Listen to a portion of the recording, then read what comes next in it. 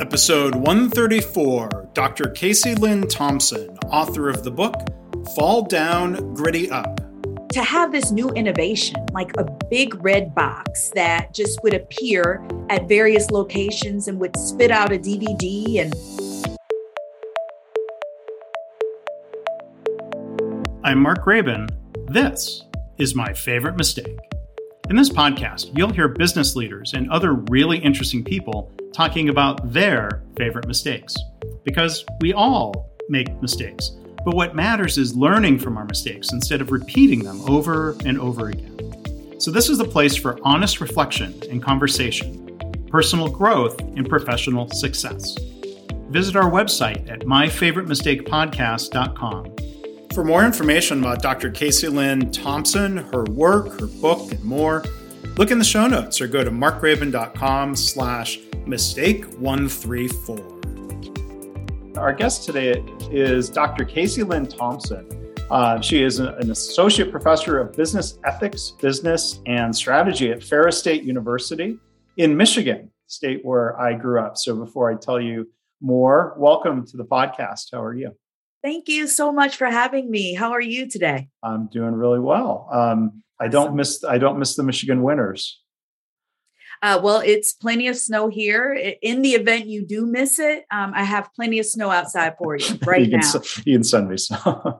Literally shoveling myself out of the driveway today. So yeah. Yeah, and this might be a mistake, but in Michigan, we always point to where we are. Ferris State University is up in the northern middle part of the Lower Peninsula. So right about there, maybe right about there. Hit it. Sorry, got it. And I could drive straight to it based on the little mitten. So thank you for that. Yeah. And the people who are just listening, I realize me holding up a hand does nothing for the podcast listeners. So my mistake. But again, Dr. Kasey Lynn Thompson, she is the former director of global menu strategy for a Fortune 250 company. She is the author of a book titled Fall Down, Gritty Up, the unconventional mental map for becoming your own hero. She is the proprietor of Pendulum Publishing, a consulting firm in Michigan. She earned her PhD in values-driven leadership from Benedictine University. So you can learn more about her at her website, drkaseylynn.com. Kasey with a K. There'll be a link in the show notes so you don't make a mistake with the name. So with that, the different things you've done in your professional life, what is your favorite mistake? Well, when I think about my favorite, so I have many, quite a few I could talk about, but my favorite probably would have happened when I was earlier in my career. And I was at a really pivotal point in my career where I wasn't necessarily the most junior person on the team, but I definitely, by far, I didn't have as much experience as everyone else. And I was at a national advertising and marketing agency, and we had worked for many blue chip clients, and McDonald's Corporation being one of them. And at the time, McDonald's owned Redbox, and it was a part of McDonald's Ventures. And the Redbox was a new enterprise because if you remember, Mark, and it wasn't so long ago, but for the guests, and if you can recall, we had Blockbuster and Hollywood Video, and there were all of these brick and mortar places where you went to go and get DVDs or VHS tapes, actually, at the time, too. So to have this new innovation, like a big red box that just would appear at various locations and would spit out a DVD and you could return it anywhere, it just wasn't a sexy project for the team. The team that I worked on was they were high achievers and, Ivy Leaguers and, just really big school, grad school, B school students. And, they just didn't find that project that exciting. So of course I got it, just given my position on the team. And they said, you know what, we got this new project, Redbox, go for it, figure it out. We don't know what it is. If it's not something that, is going to be viable, we'll put you on another account. Well, needless to say, I worked on a strategy for Redbox, and no one had heard of it at this time, but just a very few, maybe 100 people or more in the country. And McDonald's at the time was really impressed with the strategy that I wrote for how to launch this thing, I'm going to call it. And they asked if I wanted to come over and transition from, an advertising agency to McDonald's Corporation full time. So of course, I'm going to jump at that as an opportunity. So that wasn't the mistake. So fast forward a few months, I'm working with a really small team of people who I loved, Mark. I have to say, I think we did just grow a love for each other. We were vibrant and just innovators. And we were sort of in like this think tank where we could do whatever we wanted to do in launching this new product. And it got to the point where Redbox launched. It had a little bit of momentum, but McDonald's had decided at that time to sort of spin off all of its, ancillary brands. So Chipotle and Donato's and Boston Market, and Redbox was one of those brands. And, I was given the opportunity to either stay with Redbox once they spun them off and sold them, or I could, we called it the mothership. I could come over to the mothership, to the mother brand, McDonald's Corporation, and just, continue to work with them full time. And, McDonald's was massive. It just felt like such an awesome opportunity. It was shiny and beautiful and all of those things. And well, I decided to leave Redbox and go over to McDonald's, to a team of people who I'd never met. I didn't know, but it seemed like the best opportunity at the time. Needless to say, maybe 6 months to a year in, I'm having to reprove and sort of show everyone, what I can do. And while at Redbox, it was a bunch of really smart people. It was maybe 12 of us. Moving over to McDonald's, where there's thousands of really smart people, was a bit intimidating. A lot of the projects were a bit intimidating. It wasn't as fun, if I can just be really transparent with you at the time. It felt as if it was incredibly, just because of the way it's set up, it felt incredibly just difficult to navigate this huge ship. And, there were many sleepless nights, Mark, where I sat back and was like, I know most people in that position would have jumped at the opportunity to have a great career at McDonald's Corporation, but I thought it was a really big mistake to leave Redbox and to leave, someplace that I loved, that I felt loved me. It kind of fed into all the things that drive me, entrepreneurship and challenges and risks and all of those things, and being small and nimble. It actually was this environment that I thrived in. To leave that and go somewhere just because of the name and the brand, it just felt like a really big mistake. Mm. And it sounds like it took some time, that 6 months or that 12 months, for that to sort of reveal itself, of that mistake or that regret. Yeah, I'm being generous, right? Yeah. I'm being generous because, you give yourself many opportunities to say, well, it was only a couple of weeks or it's only a couple of months. But if I'm going to be completely transparent, I probably knew really early on, within the first couple of weeks, that, wow, this is an incredibly huge transition from the environment that I had just fallen in love with. Well, I can imagine when you're going through that, you've made this shift, from kind of more of a startup culture to one of the world's largest companies, a different type of product, a different, maybe different culture. Yeah. You've got that sense of, I wonder if this was a mistake. Like there's this balance, this thing we fight through of like, do I see it through? Maybe it gets better, or right. It's a mistake. Was there some struggle that where you're trying to make it work? I'm sure. Well, you're going to make it work. Or at least I was determined to make it work because it was a phenomenal opportunity. And I think that was sort of the conundrum I was in, is that I knew, undoubtedly it was a phenomenal opportunity. It's one of the world's best companies. It's an incredible company to work for. So that opportunity I knew was, few and far in between. So I felt really thankful to be there. But at the same time, when you have sort of this love, kind of environment or love for a past environment, that was my kind of rub. It's like, I know this is a great opportunity. I know it, but I can't help but kind of long for the sort of inclusiveness and the smallness and the nimbleness of the team that I just left, knowing that I just left because of, the massive nature of McDonald's Corporation. Yeah. And I saw from your bio, I thought this was an interesting detail. You earned your PhD without McDonald's knowing you were working on it. That's an unusual detail. Well, when you think about corporate America in general, so not even just McDonald's, there's a value in getting your MBA or, that next level degree in business. But once you kind of pursue a PhD, there's not a lot of applicability to that because it is, so theoretical and based in philosophy and that sort of thing. There's not a lot of value that's really seen in getting that level of education. And that's just across any corporate environment. So that's nothing new.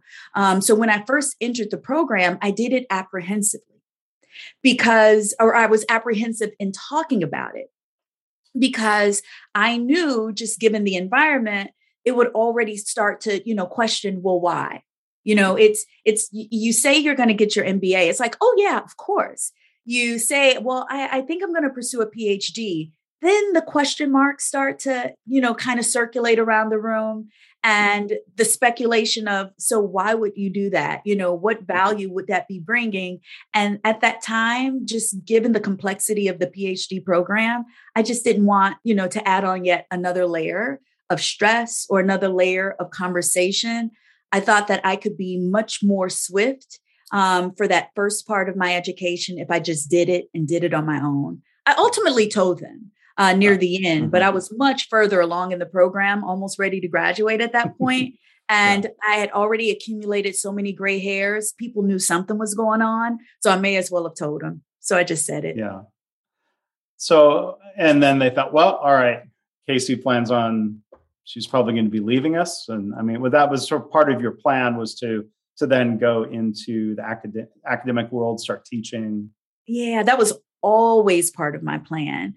And Mark, people ask me, well, when did you know? Or what was there sort of this moment that something happened that kind of caused you to want to move into academia? It is so strange, but I've always known that. Like I've always had this desire to become a professor. And it was just a matter of timing and a matter of experience. And when I felt as if I was ready to start that next level. So yeah, once I started talking about it, I think, it was pretty immediate. People knew that something else was like that next shoe was about to drop.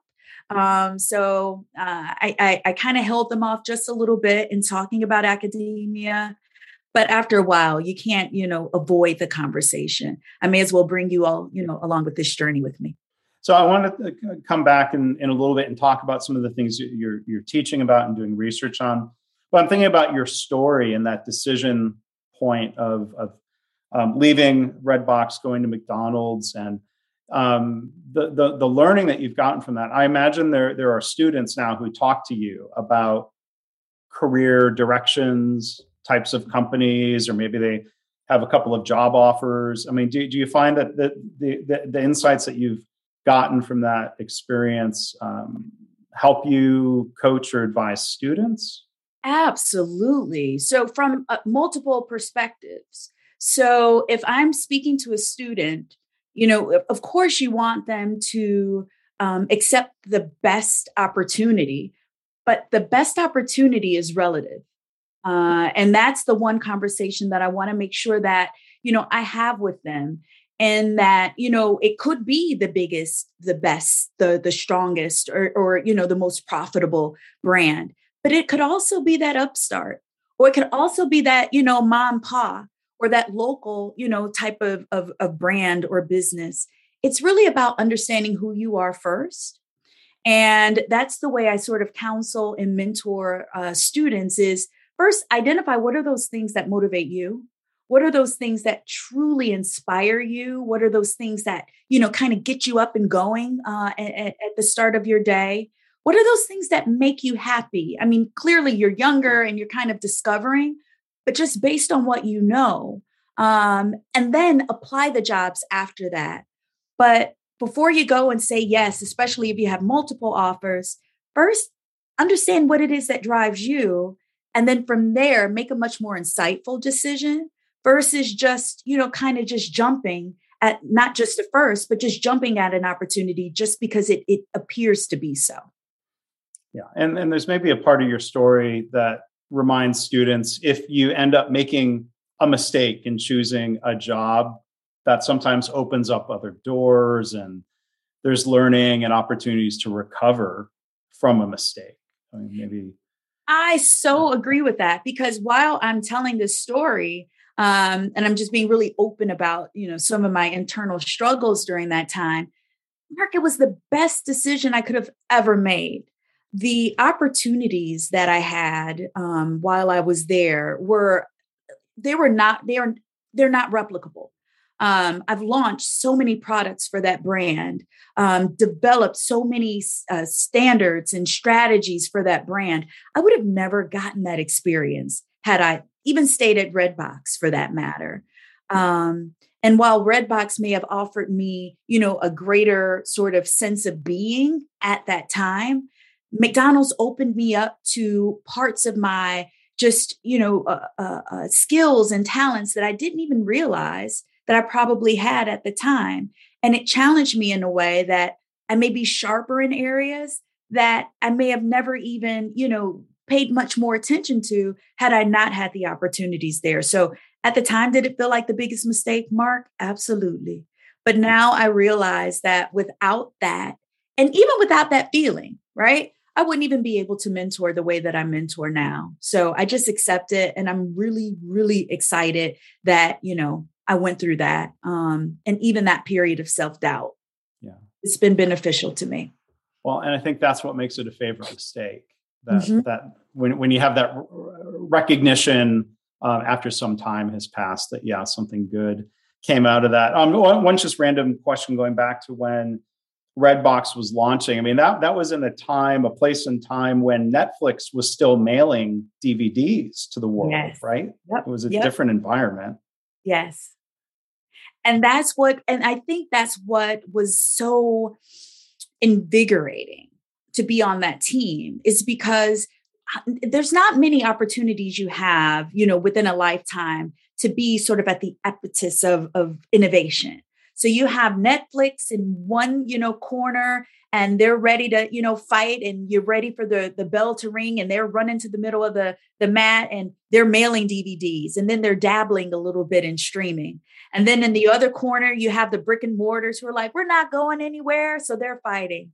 And then you have this automated DVD system that's just a big red box that's popping up. So there's just not many times in history that you can be sort of in this area to watch innovations emerge, as well as, industry leaders sort of like subside. So it was just like a really interesting, fun time that I'm thankful to have been a part of. But, it's just something that I can talk about for the rest of my career, because I don't think anything like that will probably ever happen again.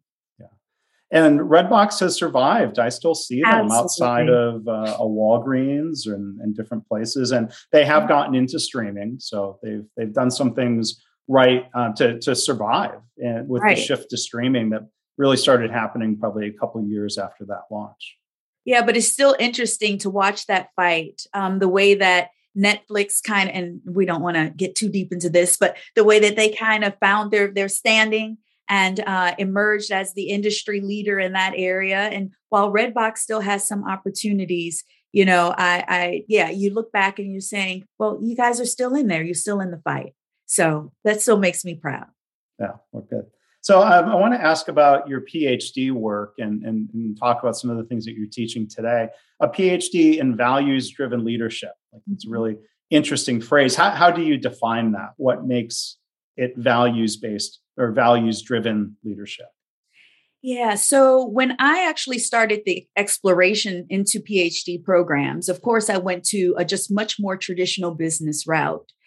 And then I found this one program at Benedictine University that focused on the ethical components of leadership. It's still within the business realm, but business leadership in the respect of how do you lead corporations? How do you lead companies? How do you lead any level of industry, government, etc., from the most ethical, with the greatest level of integrity, and with the most sound value system possible? And, I grew up in a very religious type of environment.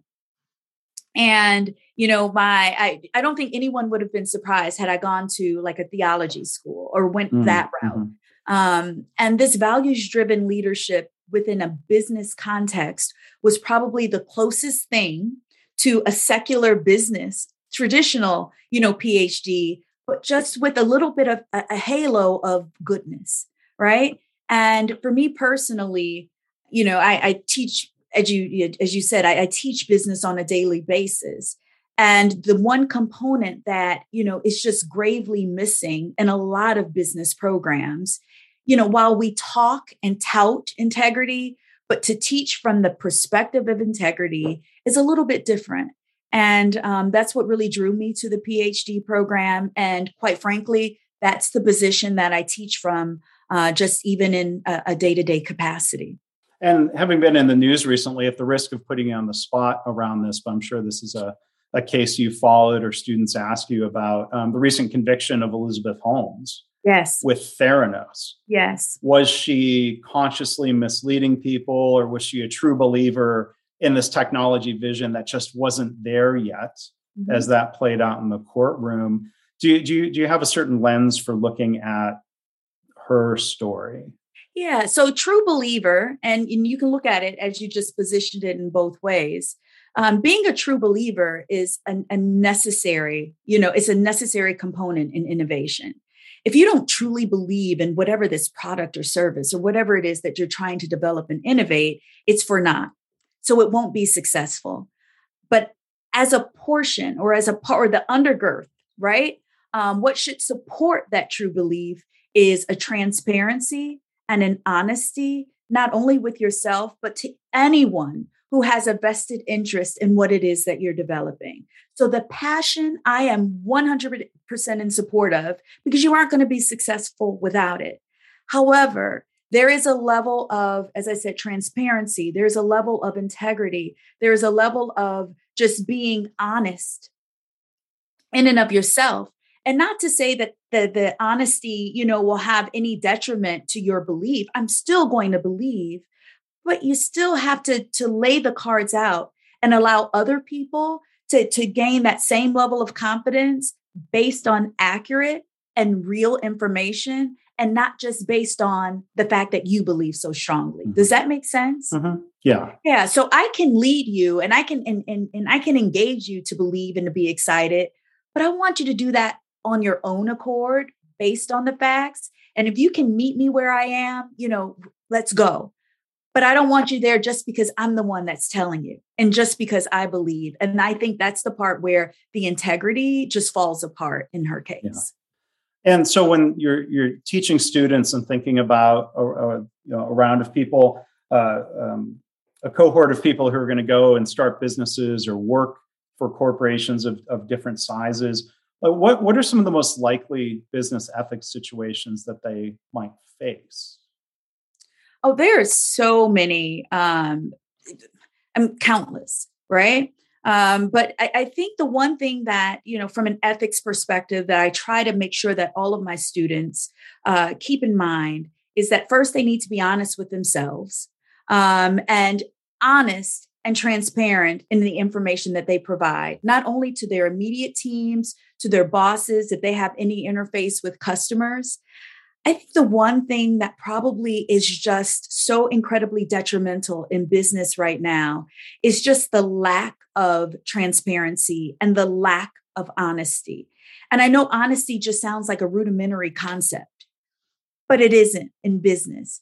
Because when you look at social media, or you look at so many things that are happening around us, there's always this veil of, something other than what truly is behind it, right?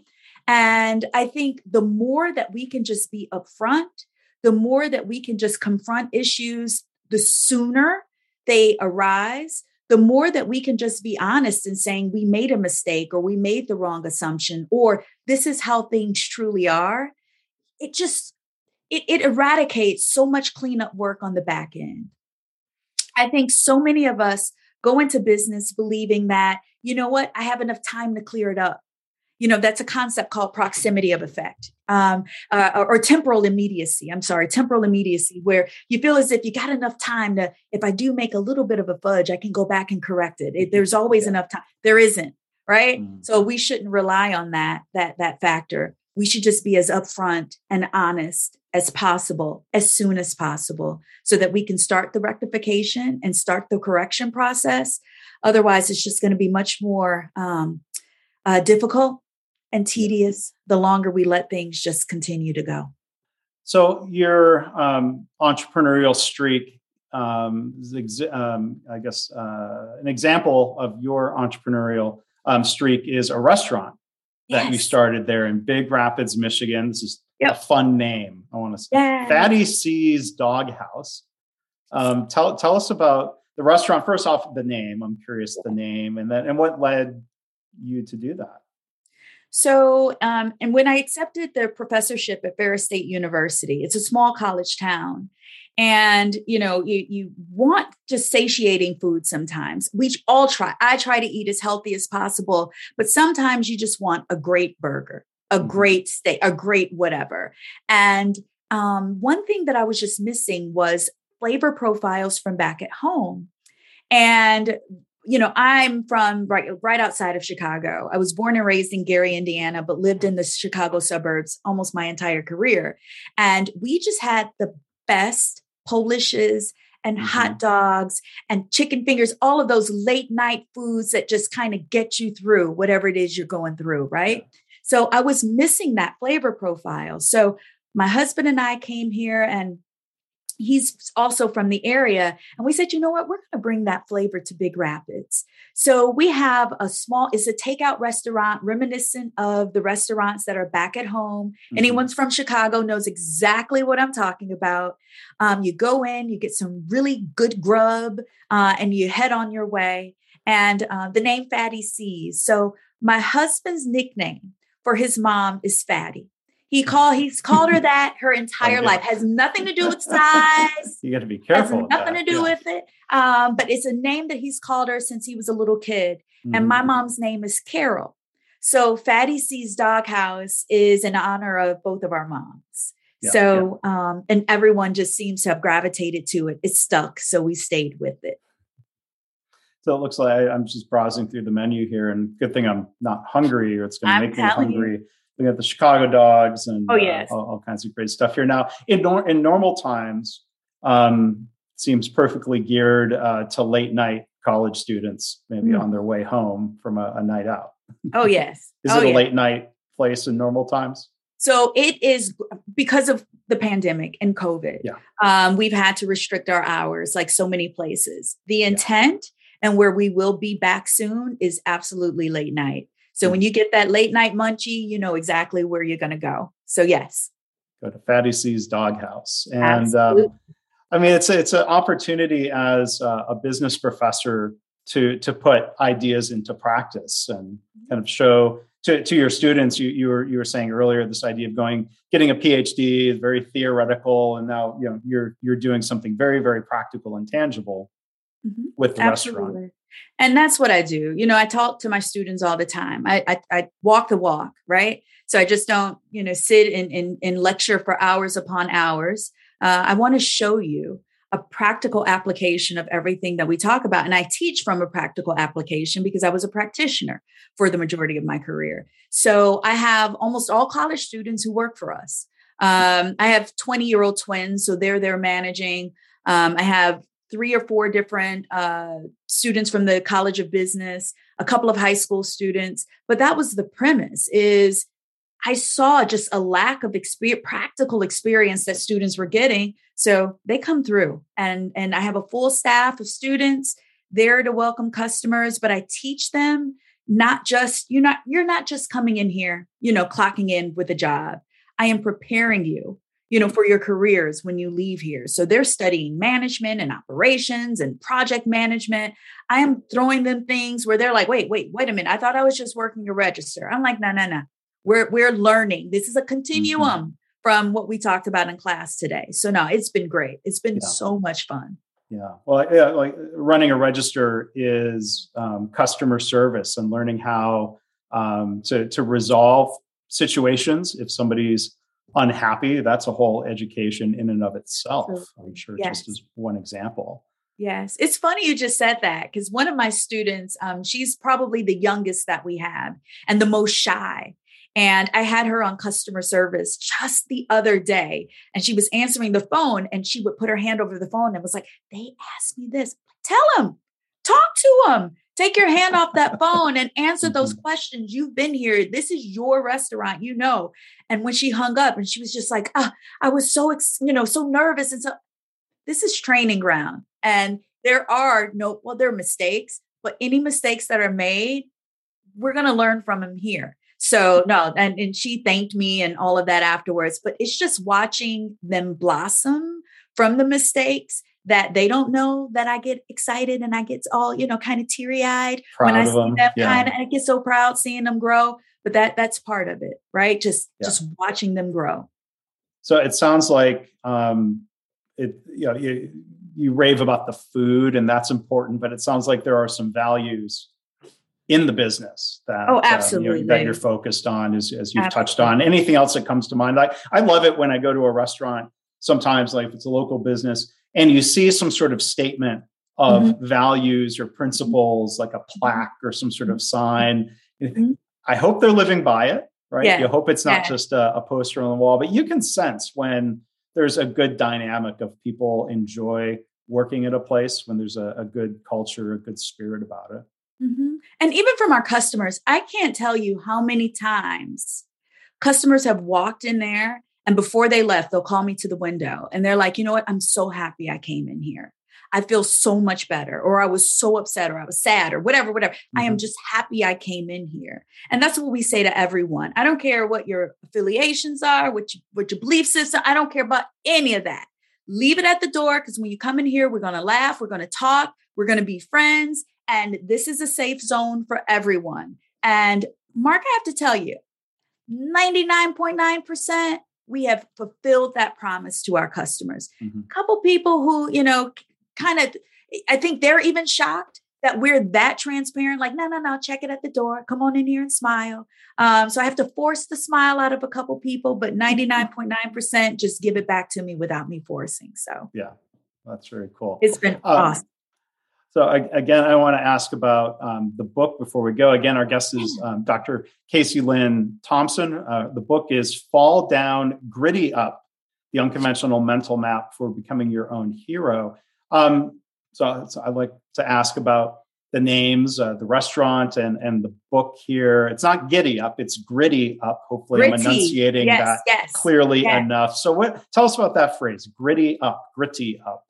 Well, the phase is just accepting the fact that, and we're talking about mistakes on your show.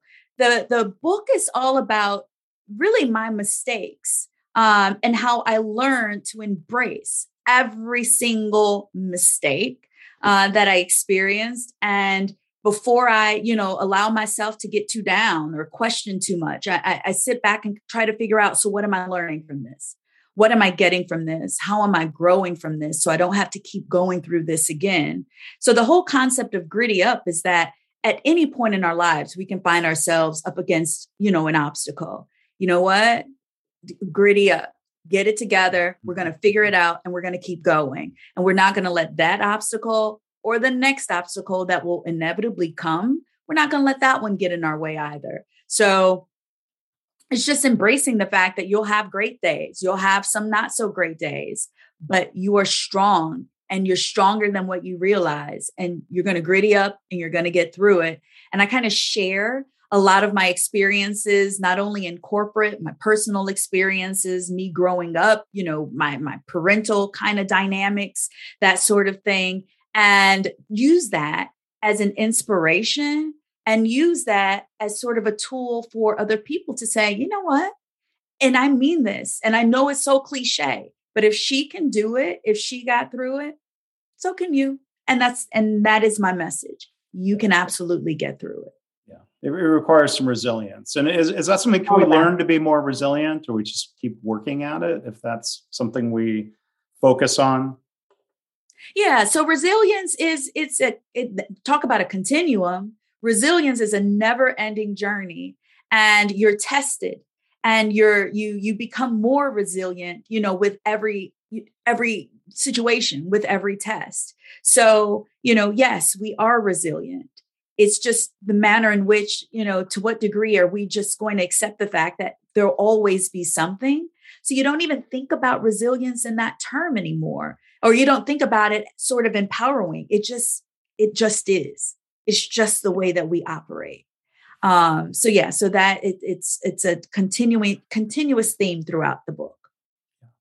Well, I hope people will go check it out. Again, Fall Down, Gritty Up. You can find it for sure on Amazon, and I'm sure other places. And Dr. Kasey Lynn Thompson, you can find her website, drkaseylynn.com. Look for a link in the show notes. It's been a real joy to talk to you. I appreciate you sharing the story and the reflections and the lessons and talking about all the different things that you do. It's really, really fascinating.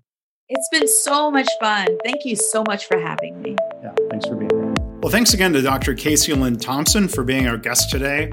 To learn more, look for links in the show notes, or you can go to markgraban.com/mistake134.